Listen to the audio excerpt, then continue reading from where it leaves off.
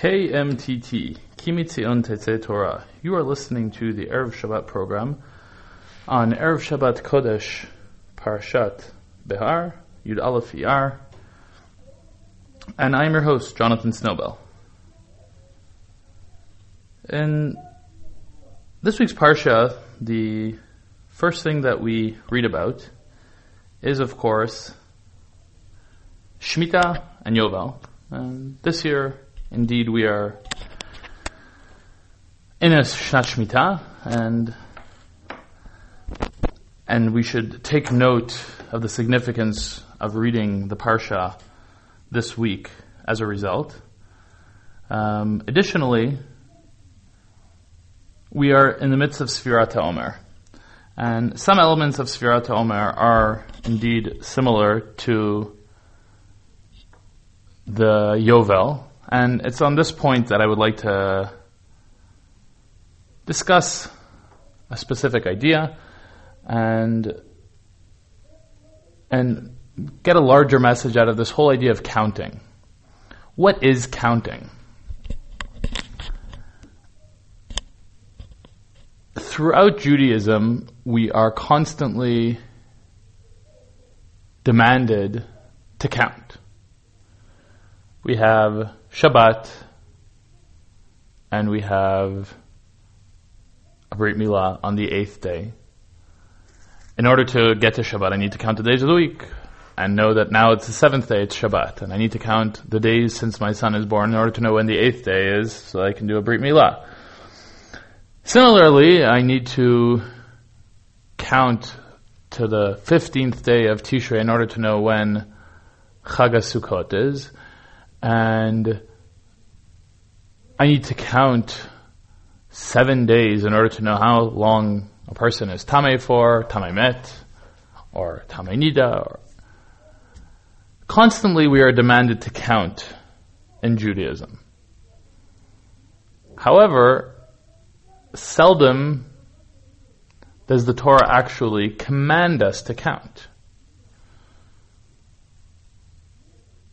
There are 3 or 4, depending on how we count, explicit mitzvot in the Torah where the Torah demands of us to count.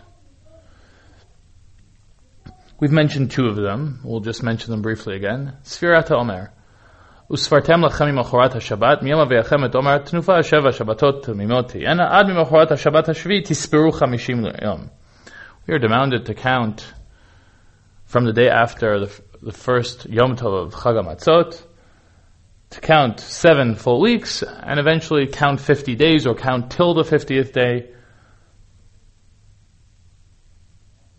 And just as an aside, what are we ostensibly looking to do here? We're looking to place the date of Chag HaShavuot. Chag HaShavuot is on the 50th day of this count, so we need to count 50 days in order to reach that 50th day. We have another counting we mentioned in this week's Parsha, which is V'safarta lecha sheva Shabbatot shanim sheva pa'amim v'hayu lecha yemei sheva Shabbatot shanim 49 shana v'havarta shofar terua b'chodesh hashvi'i be'asar l'chodesh b'yom HaKippurim ta'aviru shofar b'chol artzachem v'kidashtem et shnat ha-50 shana u'kratem dor ba'aretz l'chol yoshvei yovel hi tiyeh lachem v'shavtem ish al achuzato v'ish al mishpachto tashuvu. Those 3 psukim that I read from this week's Parsha discuss, of course, the mitzvah of counting 7 years 7 times, 49 years, in order to reach the 50th year, the 50th year being the Yovel year, the Jubilee year, in which 3 major elements happens. It's a Shemitah year, but more importantly, it's a year where slaves are freed and landowners retrieve their lands that they might have sold out of need in the past. So once again, an explicit time where the Torah tells us to count. And here I'll begin raising the question, if there's so many times where we need to count, why doesn't the Torah always command us to count? Count 7 days, and on the 7th day it's Shabbat. Count 6 days on the 7th day it's Shabbat. And if it's obvious that if I tell one that on the seventh day something is happening, that he needs to count it, and I don't need to command him to do so. Why do we need to command Am Yisrael? Why does God need to command Am Yisrael to count Sfirat HaOmer to get to the 50th day? Why can't we simply say, on the 50th day from the Korban HaOmer is Chag HaShavuot, and we'll all know that we need to open up our calendar and count 50 days, and we'll reach the 50th day. Why the need to command us to count? Similarly, we have a concept of Shemitah, which is, to a certain extent, independent of the Yovel, which on the 7th year we keep Shemitah. The Torah doesn't command us to count those years until Shemitah, but by the very essence of saying that on the 7th year something different happens, we know that we need to keep track of the years and count them. But we're not commanded to do so. Yet when it comes to Yovel, here the Torah demands of us to count the years in order to reach the 50th year. So, why count? Why shouldn't all the mitzvot that involve counting by their very nature, why does the Torah not formulate the mitzvah of counting? And if the Torah decided not to formulate the mitzvah of counting because it's obvious that we need to count, so then why in these mitzvot that we mentioned, Sfirat HaOmer and Sfirat HaYovel, do we need to actually count? What is the message? What does counting mean? The final examples of counting, in my mind, shed light on this issue. The first time that the mitzvah of counting appears in the Torah is by Tumat Zav and Zava. And here I mentioned that there's 3 or 4 examples. The reason is that both of the examples are by Zav and Zava, and they are similar. Zav and Zava, a Zav is a man who is having an issue, which is some sort of illness, perhaps related to gonorrhea, which makes him tameh, which makes him impure. And in order for him to be pure, he has to this issue has to stop coming out of his body. And then, for 7 days, he has to maintain that he has been clean of the illness, and only after 7 clean days, he can submerge himself in the mayim of a ma'ayan, of a natural body of water, and purify himself. Similarly, a zava is a woman who menstruates at a non-expected time for at least 3 days, who is now tme'ah, and in order to become tahora, she has to count 7 clean days where she sees no menstruation blood, and after those 7 clean days, she can immerse herself in a mikveh and become tahora. Now here, the Torah uses the term of counting once again. It says, by a zav, v'safar lo shiva yamim, and by azava, v'safar la shiva yamim v'achar titar. Now again, in the world of Tum'ah, the 7-day period is very prevalent. There are 7 days of a nidah, there are 7 days of tamemet, 7 days of hesker for a mitzorah, and so on and so forth. And obviously, if there are 7 days of Tum'ah, I know that I need to count them. Yet, the Torah doesn't demand and use the term v'safar or v'safra. And only by Zav and Zava do we find the term v'safra, to count. So what does counting mean? So here we have an example where we really understand what's going on. The Zav and Zava, as opposed to other Tum'ot, have an active role during these 7 days. They are not just commanded to wait 7 days, and after a 7-day waiting period, they can become tahor again. They are actively involved in their purification process. They are constantly checking their bodies to see that they are well and that whatever was problematic before has passed.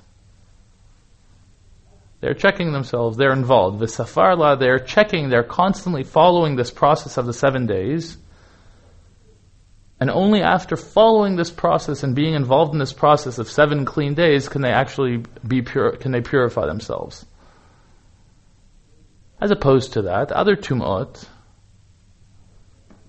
the involvement of the person in the week of Tumah is irrelevant. For example, if we take the Mitzorah who's in Hezger, who's closed off for 7 days when the ailment of the tzarat in his skin is first identified and not clarified if it's 100% tameh or not, I like to say he could set an alarm clock for 7 days from now, go to sleep, take some sleeping pills, wake up in 7 days, and then in 7 days the Kohen will check him and see if he's okay or not.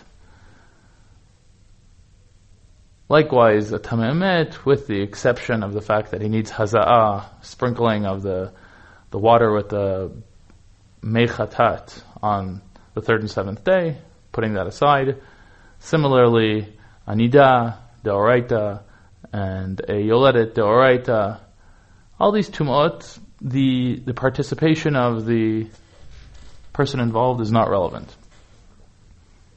Counting then is being involved in the process. Often, the process is overshadowed by the end of the process. One could say that the purpose of the process is just the tahara, being pure. And here the Torah says, no, you have to be involved in the process in order to reach the tahara. If you're not constantly checking and seeing if the illness, if the blood, if the issue has stopped, then you cannot be tahor. The process is crucial. Now we can take this example and throw it back to our original examples. If we're talking about Sfirat HaOmer, we could have said that reaching the 50th day is the whole purpose of this counting. We need to get to Shavuot, and the Shavuot is on the 50th day, and that's why we count. But because the Torah formulated the mitzvah of counting, so then what we see is that we have to follow the process. The process is important. We cannot just appear at Shavuot after 50 days and be ready to accept the Torah. We have to constantly follow that process, be involved in the process, make ourselves ready, mature ourselves. Just like Bnei Israel who left Mitzrayim and were slaves, they matured themselves and they prepared themselves towards Matan Torah. So too, us Jews, their offspring, who are counting Sfirat HaOmer, by counting Sfirat HaOmer, we are being involved in the process towards Matan Torah. We're not just waiting, as we said, we don't just take a sleeping pill on the second day of Sfirat HaOmer, on the first day of Sfirat HaOmer, and wake up on the 50th day and boom, it's Matan Torah. We follow the process, get involved in the process, prepare ourselves towards Matan Torah. And that finally brings us to this week's Parsha, and that is the Sfira of Shanim towards Yovel. And the same message is here true as well. Beit Din is commanded to count the years towards Yovel. As we said, Yovel is a year where all landowners or original landowners are entitled to their original land, and slaves are entitled to be freed. It's a year of freedom and equality. It's a year where the social values of the Torah come out very strongly. But it's once in 50 years, and it doesn't seem to pervade the value so much if it's only in 50 years. The Torah, by telling Beit Din, V'safarta lecha sheva shabbatot shanim, count the years until Yovel, is telling Beit Din, the leadership of the Jewish people, to be involved in the process towards Yovel. Or as the way I interpret it, don't view the year 50, which is the year of freedom and equality, as a year in a vacuum, which happens once in a lifetime, once in 50 years, but rather v'safarta lecha, count those years until Yovel, Beit Din. The leadership should be constantly counting towards the 50th year, be involved in the process, and see that values of freedom and equality, social values, are on the agenda of the leadership throughout the 50 years. V'safarta lecha. Don't just arrive at the 50th year in a vacuum, but make the 50 years moving, the 49 years coming up to the 50th year, part of the process towards the 50th year. Freedom and equality are not in a vacuum on the 50th year. They are part of the leadership's agenda throughout the 50 years. So what we're stressing here is that at times the end of the road is not always the sole purpose of our journeys. Often, the process itself that takes us to the end of the road is equally or perhaps more important than the end of the road itself. A novel idea, an important idea. We are often so interested in the end product of what we do, the degree that we get, the salary that we get, that the process itself is overlooked. And at times, the process itself is so substantive and so important that it itself justifies all that we're going through, even perhaps if there was no end of the road. And with this idea, we'll wrap up shortly after we hear Rav Tavori.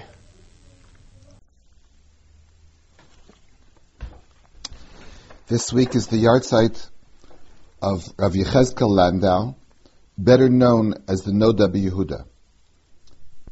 Rav Yechezkel was born in Chai Cheshvan, 1713, in a city called Apt in Poland.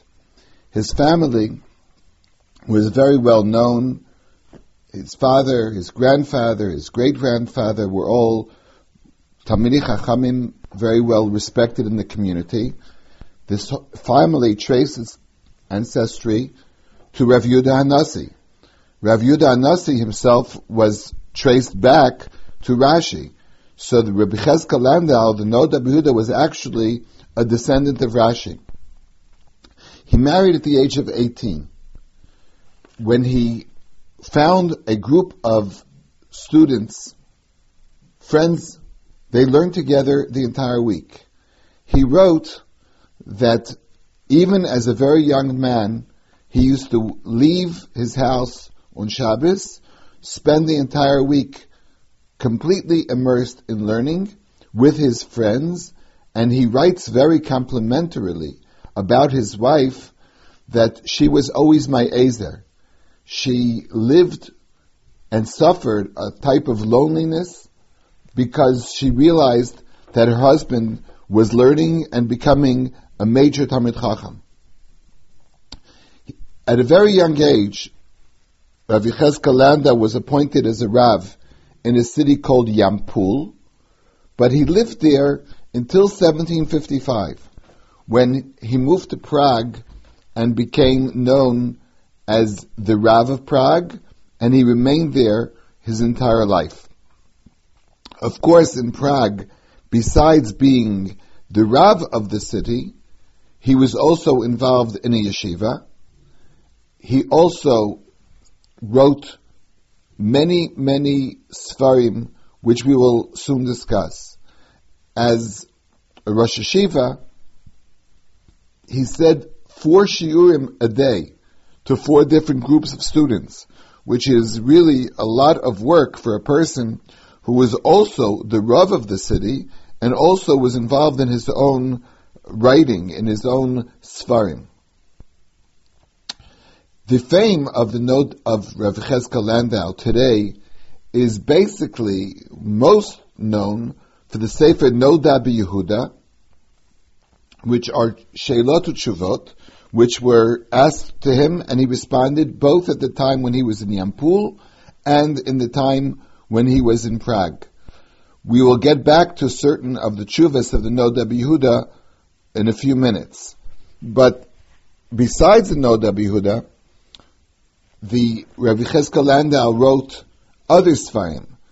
The Sefer Tzlach, Tziyun Lenefesh Chaya, are his chidushim on certain Masechtas of Shas.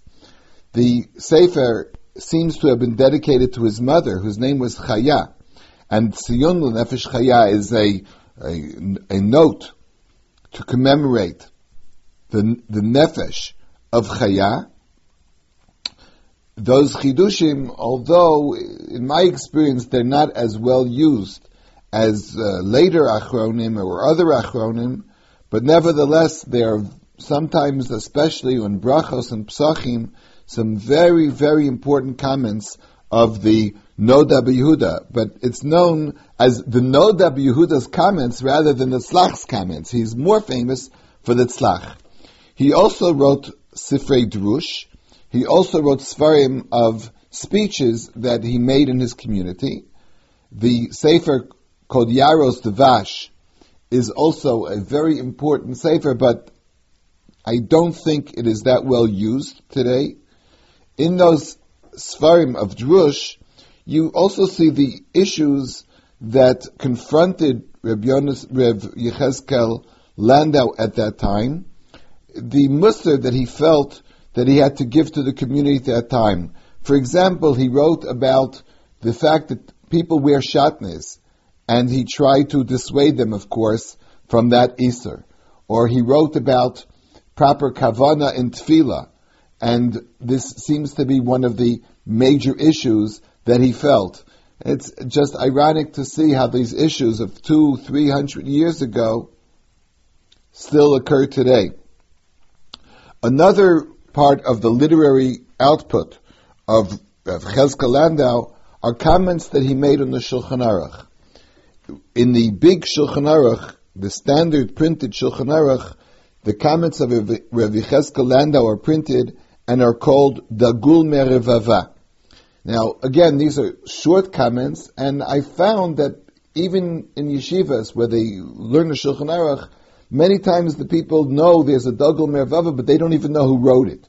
So when you want to identify the Sefer, you say it's the Dagul Merevava written by the Noda B'Yehuda.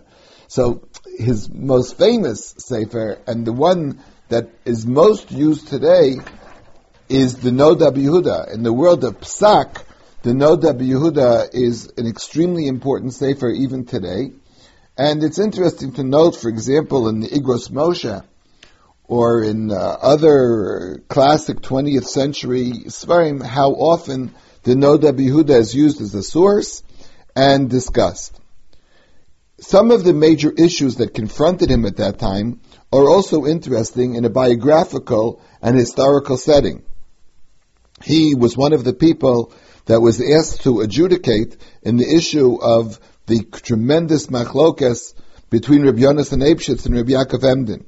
When Reb Yonasan Eibshitz was accused of being a follower of Shabtai Tzvi, so the camps were split in different directions, and it was a tremendous argument. One of the Gdolim that was recognized by all people, by all sides, and therefore they felt he was a proper person to intervene and try to see really, to determine the truth, was Rabbi Yonasan, was Rabbi Chezkel Landau, the Noda B'Yehuda. And he, in fact, wrote a pamphlet, it seems, about this issue. He called it Igeret HaShalom. He wanted to try to make peace. And because of that, he did not want to put Rabbi Yonasan Eibshitz in Cherem, but nevertheless, he said the Kemeyas, those amulets that he had issued, he said not to use them anymore. So this approach, where his purpose actually was to try to still the argument, the debate, and try to somehow maneuver and make peace between the camps, was almost doomed to failure, because some people claimed that he was on one side, some people claimed that he was on another side. It requires a little bit of real study to really determine what his position was on this issue. There are a number of books written about Rabbi Chezkel Landau. The older books that I'm aware of were a monograph written by Shlomo Wind of New York, which was written about 1961, where he wrote a book about Rabbi Chezkel Landau. Was printed by Mossad Rav Kook. Interestingly enough, more or less at the same time, another book was written, also published by Mossad Rav Kook, called Hanoda B'Yehuda Mishnaso, from Aryeh Gelman. In these books, there are serious discussions about the attitude of Rabbi Chezkel Landau toward Rabbi Yonasan Eibshitz, and there has been much more scholarship done in later years. Another issue that was faced head-on at that time was the issue of Chasidus and the beginning of the Musar, or some of the Musar movement, which was also traced to Chasidus. The Rabbi Yechezkel Landau, the Noda B'Yehuda, was quite opposed to certain practices of the Hasidic movement, which also became somewhat part of the Musar movement, and he, for example, was against the custom that was instituted of saying L'Shem Yichud.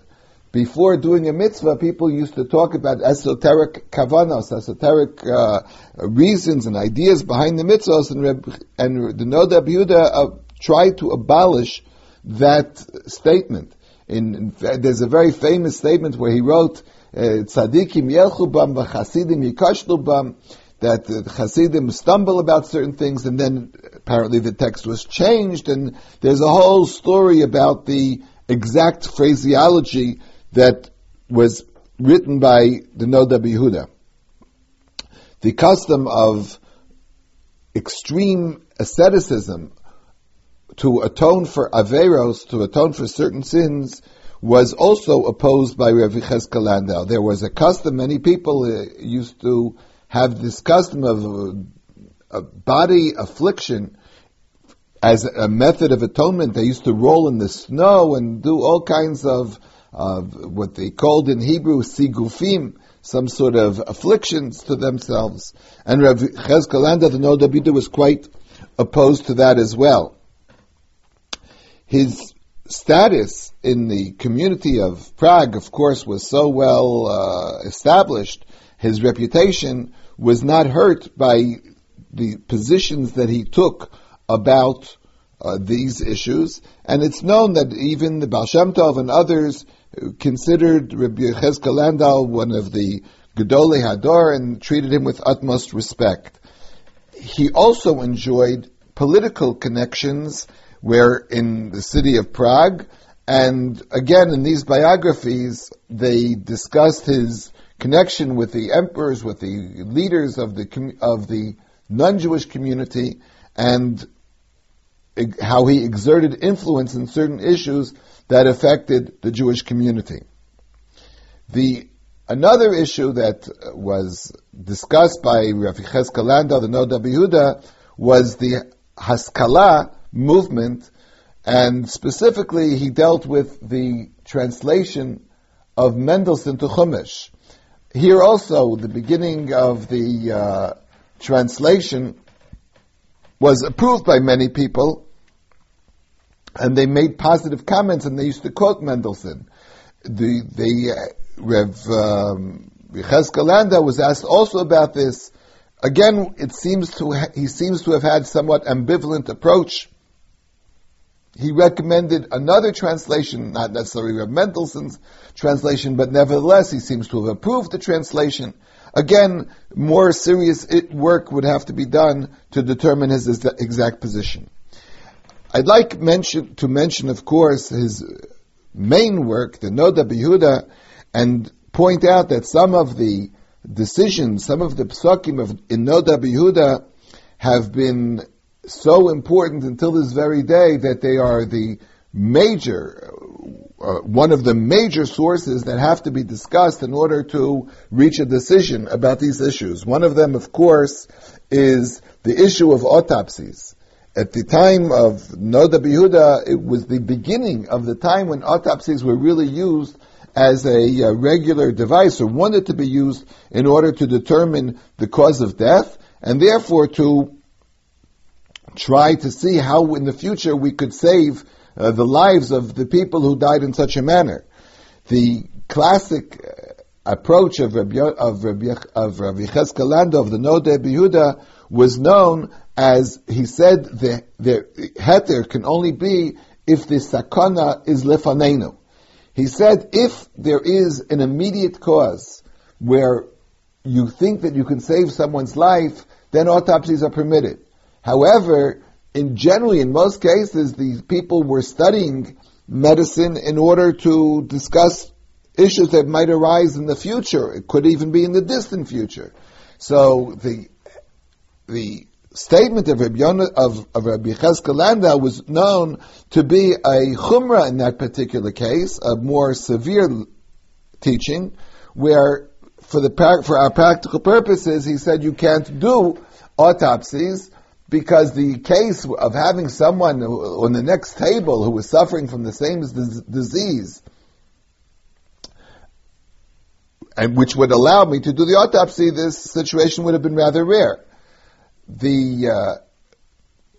However, the heter of Rabbi Yonasan Eibshitz is that when there is a sakana lefaneinu, when there is a case in front of us, so then you would be allowed to do autopsies, has been discussed in modern times. Since we have today a world of instant communication all over the world, and even though in the particular locale in which the person is found, there might not be any immediate case where this autopsy would help, but around the world we could have cases. And today with our instant communication, perhaps the definition of the sakana lefaneinu would be applicable in many, many more cases. So therefore this tshuva became a very important topic in discussing the issue of autopsies. The other examples of his famous psakim are almost too numerous to mention. This week is the yahrzeit of the Noda B'Yehuda, whose tshuvas, Noda B'Yehuda, will probably be used until the final decisions are rendered eventually one day.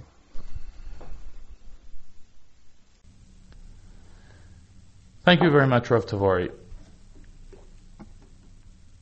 In one of Rav Kook's essays, he discusses an idea that we find in Chazal relating to Tam Eitzo v'Tam Piryo Shavim, that at a time in the creation, God created the trees in such a way that the bark of the tree itself, the wood of the tree, had the same flavor as the fruit itself. Rav Kook explains this idea, that this is an ideal state. Today we are very goal-oriented. In that sense of our metaphor, the fruit is all we're interested in. We grow a tree just for the fruit. I have no interest in the tree itself. I only want the fruit of the tree. And the tree is insignificant to me. And if I could get rid of the tree and still have the fruit, I would have the fruit and get rid of the tree. And Rav Kook explains that understanding that we are in a world where